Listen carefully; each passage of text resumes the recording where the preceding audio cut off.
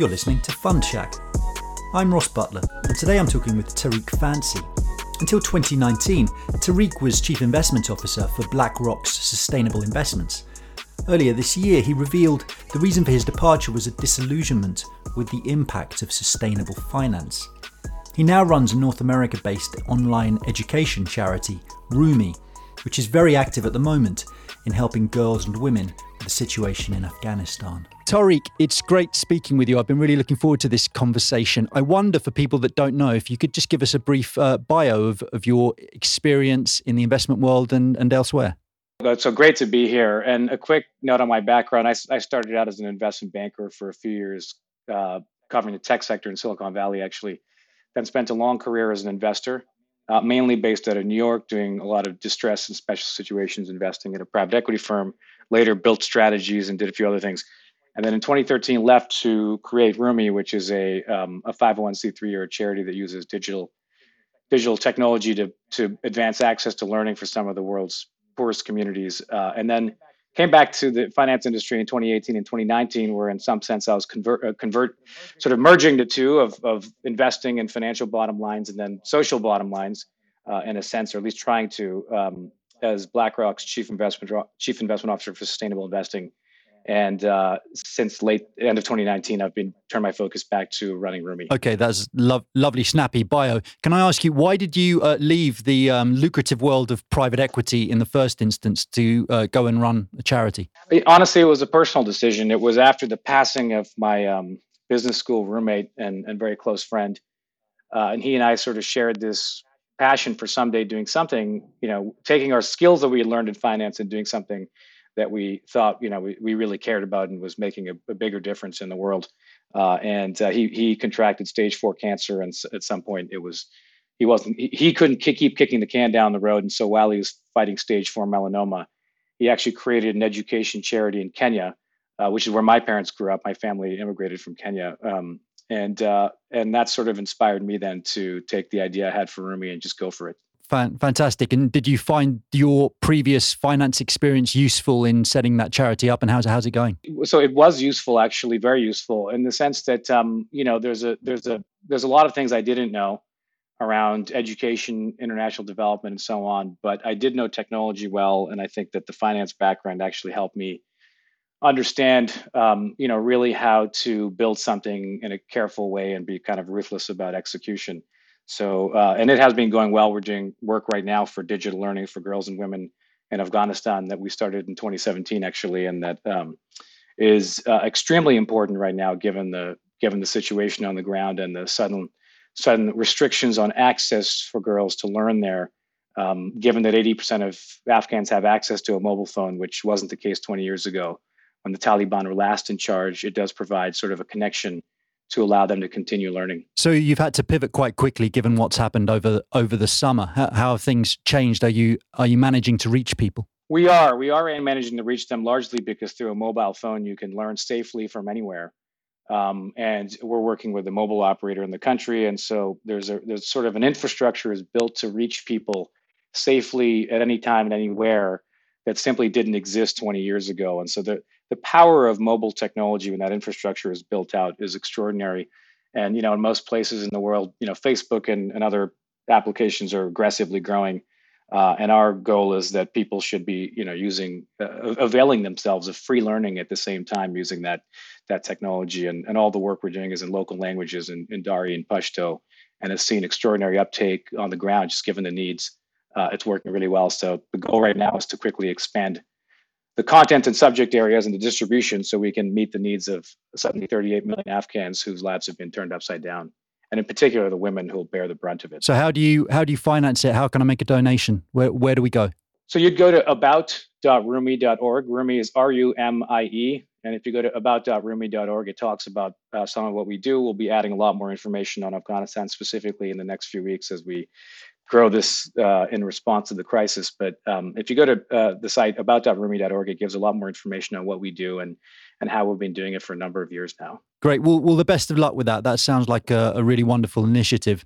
I suppose the reason that I came across you, though, was when you took a break from the charity, if you can call it that, and you joined BlackRock as its CIO of its sustainable investing business. And you left there in mid 2019 because my understanding is you didn't necessarily agree that sustainable investment as a concept was necessarily doing what it says on the tin. And I'm interested in that. I'm interested to know, to what extent does it not do what it promises? Is it ineffective? Is it counterproductive? Or is it not as effective as you hoped? And why? I came to the conclusion after 14 to 15 months there that it was ineffective. And it was, in a sense, harmless because it wasn't doing much good, but certainly not what people thought it was, but it wasn't harmful. The conclusion that it's harmful is something that I reached after leaving and recently went public to make the argument around. And the idea being that if you have something that people believe is creating impact, and it's based on a set of notions that I would argue are sort of based almost on fantasy, a convenient fantasy that we can sort of win, sort of, make lots of money investing and fight climate change at the same time. If it doesn't work, what I realized was I knew that when I had left because I had the vantage point of being a trained investor who looked at integrating environmental and social considerations, ESG broadly, but E and the S in particular is where people are focused across the largest pool of assets available in the world in capitalism today. And so I realized that if I knew that it wasn't having any effect, but the rest of the world didn't know that, then there's an argument to be made that it's actually actively delaying us because the fantasy might take a few years to work itself out. And so while I was away, I worked on a study with the university, and we actually found that the more you feed people ideas around, stakeholder capitalism is the answer, to reference the Business Roundtable's argument on, how we improve social outcomes, that, ESG is good for investing, that Wall Street's focus on climate risks, a whole bunch of things that in practice I found had no real impact. The more that they believe it, and the more that the people who see headlines like that and hear that information are then less likely to argue that we need government regulation to address these problems, for example, a carbon tax. And those are exactly the reforms that all of the experts in society, including Nobel Prize winning economists, have been telling us we need for decades. And that really is where I think sustainable investing now has turned the corner and is actually potentially harmful, and that it's wasting valuable time. By some measures, about a fifth of all the assets under management are managed in some respect with reference to ESG principles. And so if what you're saying is correct, then what we're looking at is a colossal, could you call it a misallocation of resources, or at least an allocation of resources that aren't being allocated in the way that most people think they are. This isn't a small thing. This is a huge thing. I would agree. It's an absolutely huge thing because in many ways, I'd say that I wouldn't throw ESG out entirely because I think a lot of people will say, well, first of all, they'll be surprised at the fact that ESG could be harmful to environmental and social considerations, given that the whole idea of why we're in theory doing it is largely that it's supposed to be beneficial. So that's one bit that'll surprise people. But I would say that it's not so much everything in ESG is useless and needs to be thrown out. It's that you have, I think, tools, standards, data, and people, frankly, human capital that have come in around ESG that are all helpful. Unfortunately, they're being combined into narratives and products that are harmful. And I say those separately. There's narratives around it that I think are very dangerous and mislead the public. And there are a set of products that are being built off those narratives that generally imply that they're creating real world impact that they don't create. And there's no reason to believe that they do create. And that is also very harmful because on one level, it's obviously, you would argue it's unethical to sell someone a product if they believe it's doing something in the world that it isn't doing, just as an attempt to sort of get higher fees out of it, which I think is quite widespread across the industry. I think secondly, if the narratives around it are based around the idea that you can buy an ESG product and make money and fight climate change at the same time, what we really need to do is step back and look at what we're actually saying. The mechanism for change through which buying an ESG fund or doing ESG integration or any of these things create real world social value is based on an idea that the markets will self-correct. I mean, that is ultimately at the end of the day what it is. I found that out because I spent enough time trying to understand how to articulate just not just how it's good for investing, which was it took a bunch of time to figure out because frankly, a lot of what was being said in the space was quite. It wasn't greenwashing, but it's what someone else I know called green wishing, right? It was so unlikely and hopeful that it was, borderline greenwashing. But I think at some point, these narratives they're all based on the free market correcting themselves. They don't work in practice. I can talk in detail about the fact that I think that there are solutions we can implement, but the ones that are being done in the industry aren't it. And so what you end up seeing is that there's great hope around ESG is going to do something, right? And every year you see more and more talk about ESG, right? It's incessant. Everyone claims to be doing it, thinks it's the big thing. You have this growth in ESG assets, right? So you can almost graph them, what I call sort of sustainable, and all the words are increasing. They're increasing alongside ESG assets.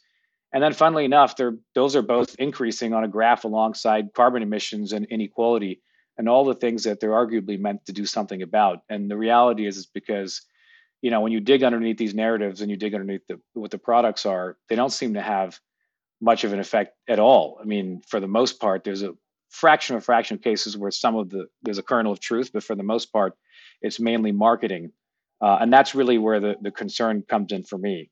So to give you an analogy, I've used places when I first left BlackRock. I transitioned out over 6 months and did it on good terms. And I still don't, I talk to folks at BlackRock and I'll tell you, I don't think it's a BlackRock specific problem. I think it's an industry problem.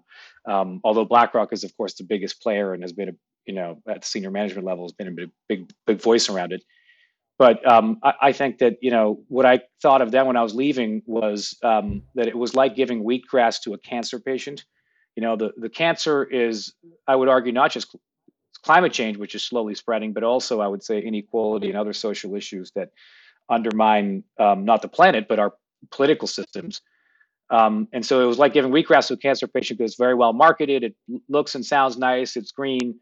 But of course, there's no reason to believe it's going to stop the spread of cancer, nor any experts who have told us that would be the case or should be the case. And I think where I landed after and why I went public this year about it was that I started to realize that it was almost undeniable in my mind that the rest of the world didn't know the extent to which most of this is just marketing. I would argue marketing intended or certainly designed, whether intentionally and cynically or not, to preserve the status quo.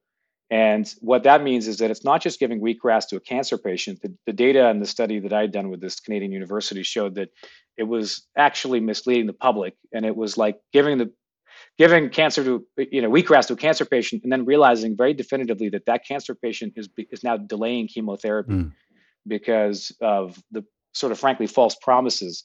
And that is, I think, the biggest concern that I would have is that it's now becoming counterproductive. Yeah, I think if you conclude that it's not doing any good, I think you have to then conclude that it's doing harm because we've only got so much attention and we've only got so many resources. There's only so many things we can do. And if we're doing something that's not helping, then it's part of the problem. It's not part of the solution. So I can see how you got there.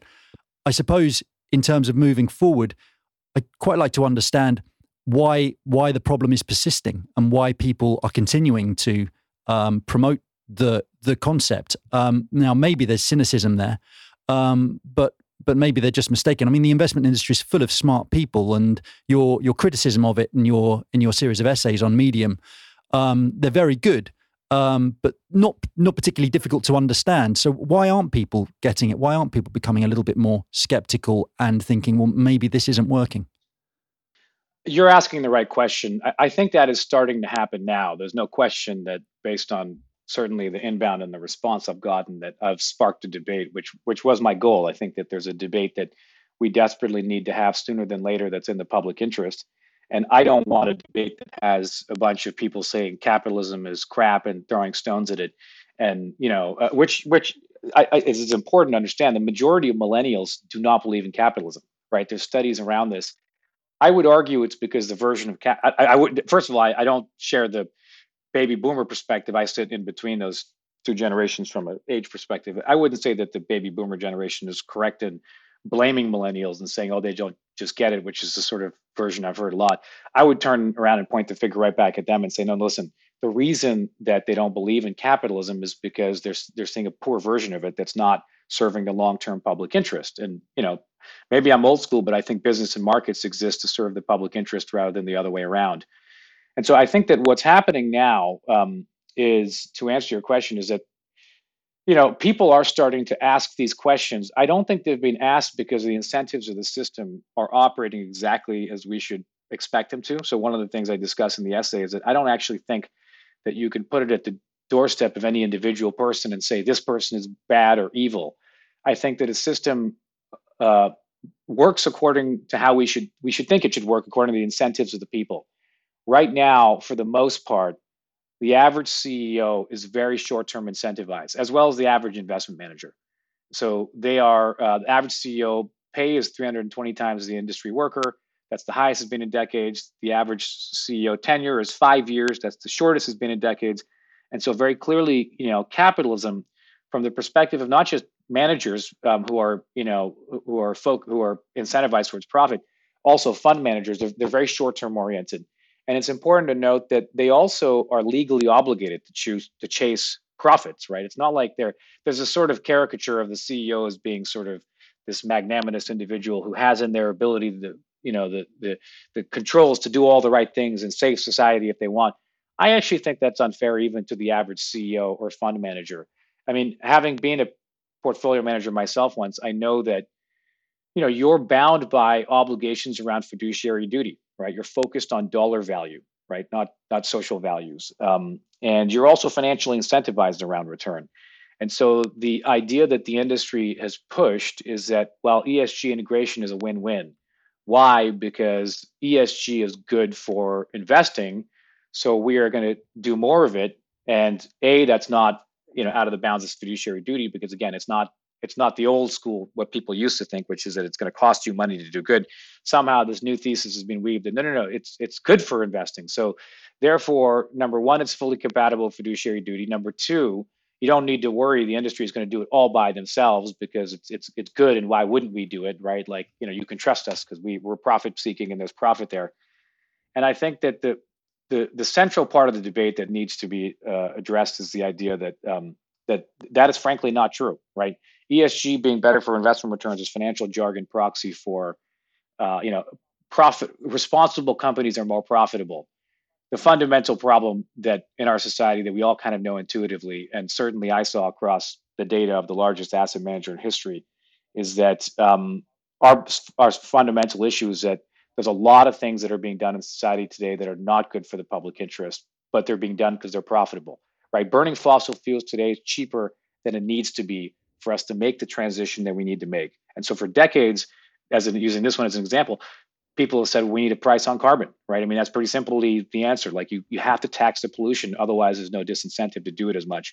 And in response, we're not getting a carbon tax, and we're getting a bunch of anecdotal stories about, green is growing and this and that, and it sound good, but once you dig below the anecdotes, the numbers are clear that we're not moving as fast as we need to move. And I think that fundamentally the ESG thesis itself is flawed. It seems designed more for the system to optimize delaying taxes and regulation and then selling a bunch of high fee products in between to address social angst than it is to actually solve these problems. And sorry for the very long answer, but the fundamental point I'd say at the end of the day is, in a short-term oriented system, you need regulation to solve these problems, because if you just leave it to the market to be correct, it will not work. So the solution you've already alluded to is very simple to say, which is a carbon tax. Taxes tend to be national. Surely it only makes sense if it's international, if not global. How do we move forward there if that is the solution? Do you see, do you think this is feasible? I think it is, but I think it's feasible only if we bring the debate to the US. So I'm a Canadian. I grew up in Toronto, went to university in the US, and then spent most of my working career here. I'm physically in New York at this minute. And I will tell you that the Canadian side, there's not much we can get done alone, right? There was just an election in Canada. Climate change comes up a lot. There's obviously challenges because of the west of the country has the oil sands region. It's politically tricky to figure out a national approach. And you could argue that's the same for all countries. They have internal challenges around it. And then a lot of them look and say, well, what does it matter if no one else is doing it? And I personally think that the United States, there is a way to get a global approach, but it has to begin in the US.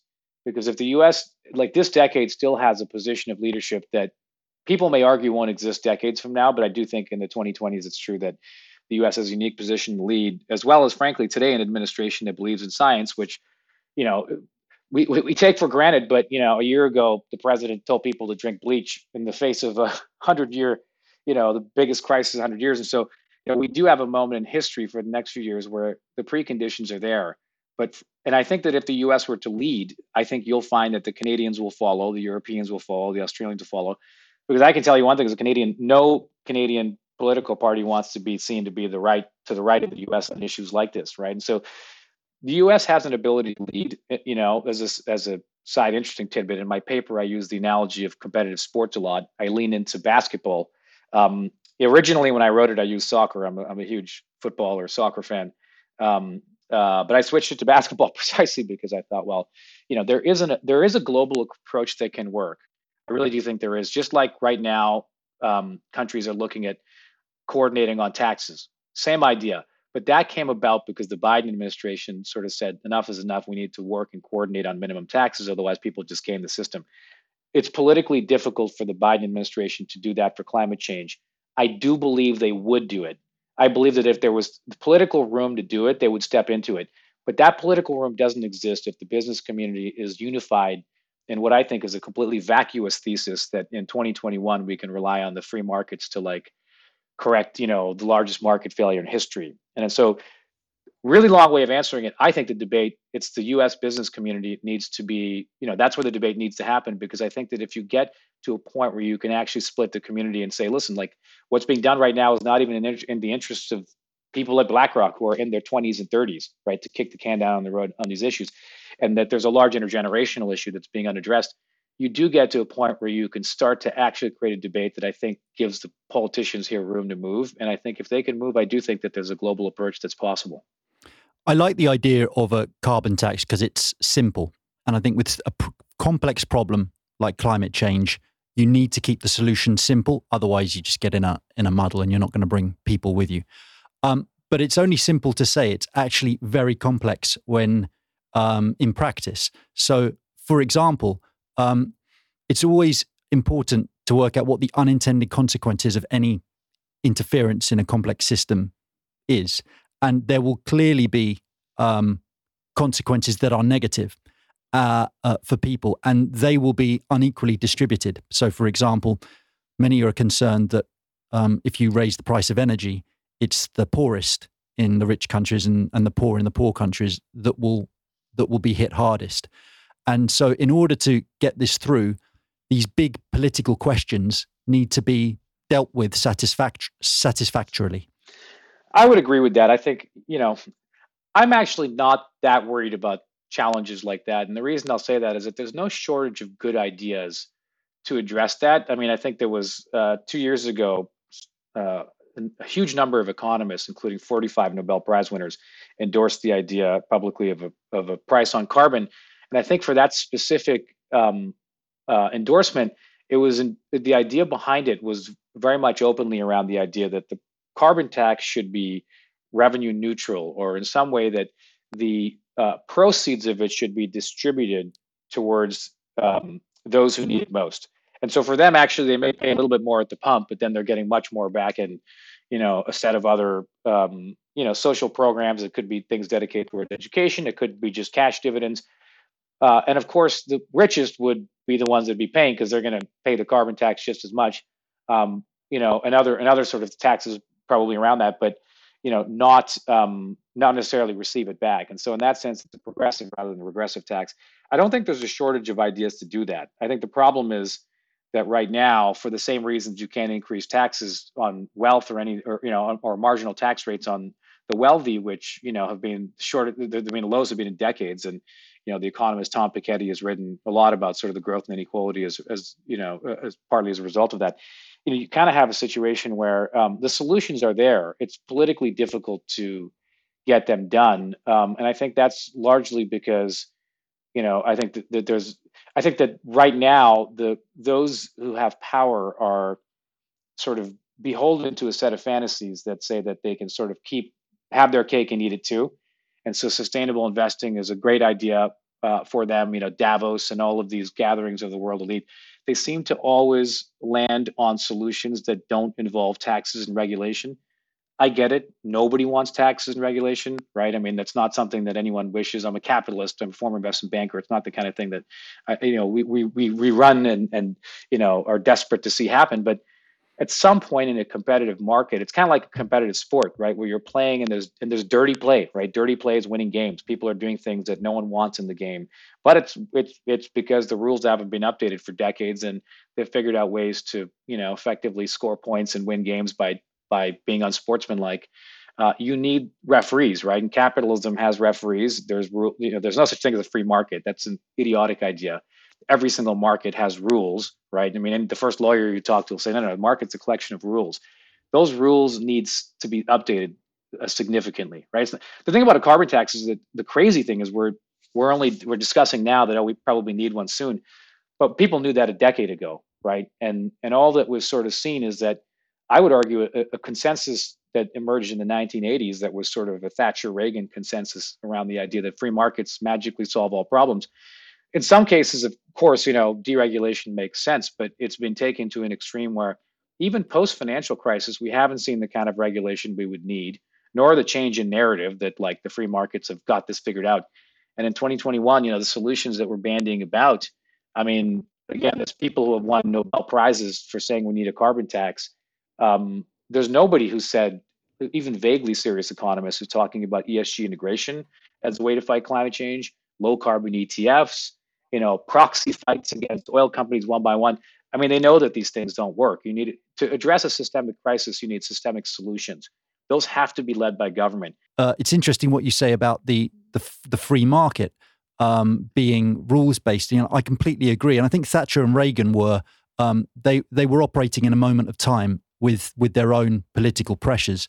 But I think the philosophies on which their doctrines were based didn't disagree with that, like Hayek or Milton Friedman. I think all of these people, they don't see freedom as an antonym, or they don't see freedom as a situation with no rules. That's just chaos. They see freedom very much, I think, as you describe it, which is a rule-based game.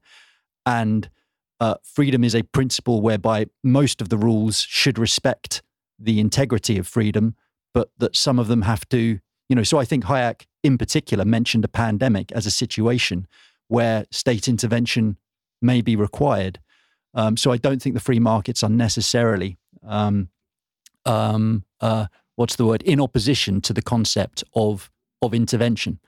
And the other thing I was thinking when you were speaking is that it's very easy to pontificate from a high, with a very well-paid job. And it's much harder to do good on the ground. And to do good on the ground, you typically make personal sacrifice, and then you can get a real feel for what are the impacts of certain policies on actual people. And so that's why I find your bio interesting, because you've been a venture capitalist and a private equity guy and a big institutional investor, but you're also thinking about Afghan girls and the impact of the current situation on them right now and how to get to them. And I think you need that bridge between lofty political ambitions and what's actually happening to real people in order to stay grounded and make sure that your policy ideas will play out the way you think they might in the real world.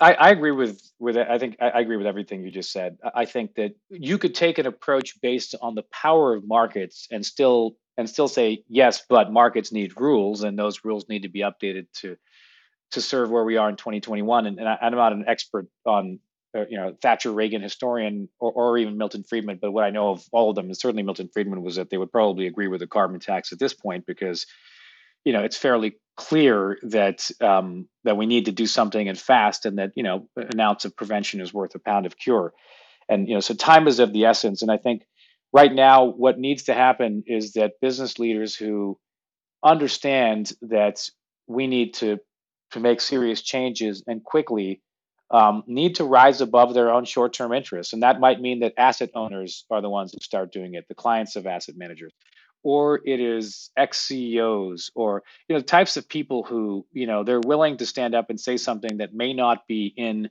their own interests, in the same way that Warren Buffett 10 years ago wrote an op-ed saying that he should be taxed more. And so I think and I would also add, like, there's a lot that people can do even from the business side of things. I mean, I think obviously there's you can run an NGO like I am, and of course people can support using a technology-based model to sort of support our work to grow that and impact more Afghan women. But even if you're sitting in a company and you have a specific role, there's a lot good that can be done. And I think there's a lot of room for CEOs to do better, right? And so I don't think that it's all lying when they go and they say they want to pursue the social good. But I do think that there needs to be two things. Number one, there needs to be more rigor around what's being done, because if the incentives of the system are set up in a way that it's cheaper to market yourself as being sustainable than it is to actually make the long-term investments to be sustainable, then we have a problem. And again, when capitalism is so short-term oriented, that it seems to be what's happening in a lot of cases. And why you hear a lot about ESG, but then somehow we're not making any progress on our social sort of challenges. I think the second thing, and then the most important thing, is that as much as I'm a capitalist and spent most of my career in the private sector and as a fund manager and other things, I would also say that it's important we understand the limitations on what the system can provide, right? I mean, businesses doing right by stakeholders, that's a great idea, but we can't rely on that.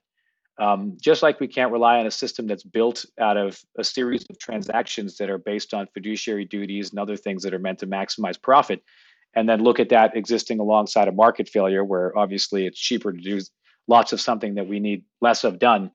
Any way you look at that system, it's going to produce suboptimal outcomes.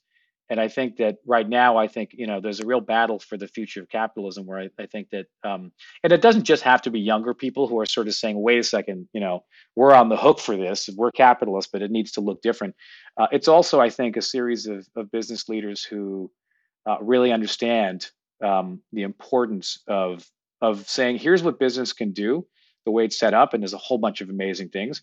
But here's a limitation on what business can do unless we change the rules, which is just like an athlete on the field saying, listen, like at some point, I don't want to be playing in a game where, someone punches the defender so they can go score a goal. Like, we need a referee. And I think that that's the debate that really needs to happen now. And I hope that kicks off sooner than later. Yeah. What's next for you? Is Rumi your sole focus? Rumi is my sole focus right now. Right now, the kind of impact that we can have scaling technology across millions of people through their mobile phones in markets like not just Afghanistan, actually also in North America. Our other biggest growth areas are in North America, using some new tools we built around mobile first microlearning. It's done extraordinarily well, especially in the pandemic. It's grown very, very quickly, and it scales very, very cheaply. So right now, I think that there is sort of this step change or revolution we can drive in access to learning that is truly exciting. And because I started out as a tech banker in Silicon Valley, because I taught myself programming and actually did a bunch of internships in technology before ever deciding to try out finance, and then of course doing it as a banker in Silicon Valley. And so now looking at the technology that's possible, we see so many tech trends that are extraordinarily exciting that affect our everyday lives. There aren't enough, I think, that really square or zero in on how to improve humanity and use all those tools and infrastructure to truly address things like the education gap, and that's really exciting for me. And so that's kind of the focus in the near term, especially on the situation in Afghanistan, because the people there need all the help they can get, and we work with some really, really heroic women's rights campaigners that interfacing with them regularly makes me realize on some level the privilege that I have, no matter what I'm doing, just because I was born and raised in North America and had access to great public education and other things that if I'd been born there, I wouldn't have ever gotten to ever see or touch. Yep. Well, the very best of luck with it. It sounds incredibly worthwhile, and thanks very much for sparing your thoughts for Fund Shack. Thanks for having me. It's a great discussion. You've been listening to the Fund Shack podcast. Make sure you subscribe and visit our website at fund-shack.com for many more video interviews. It's the private capital channel for alternative investment professionals. Thanks for listening.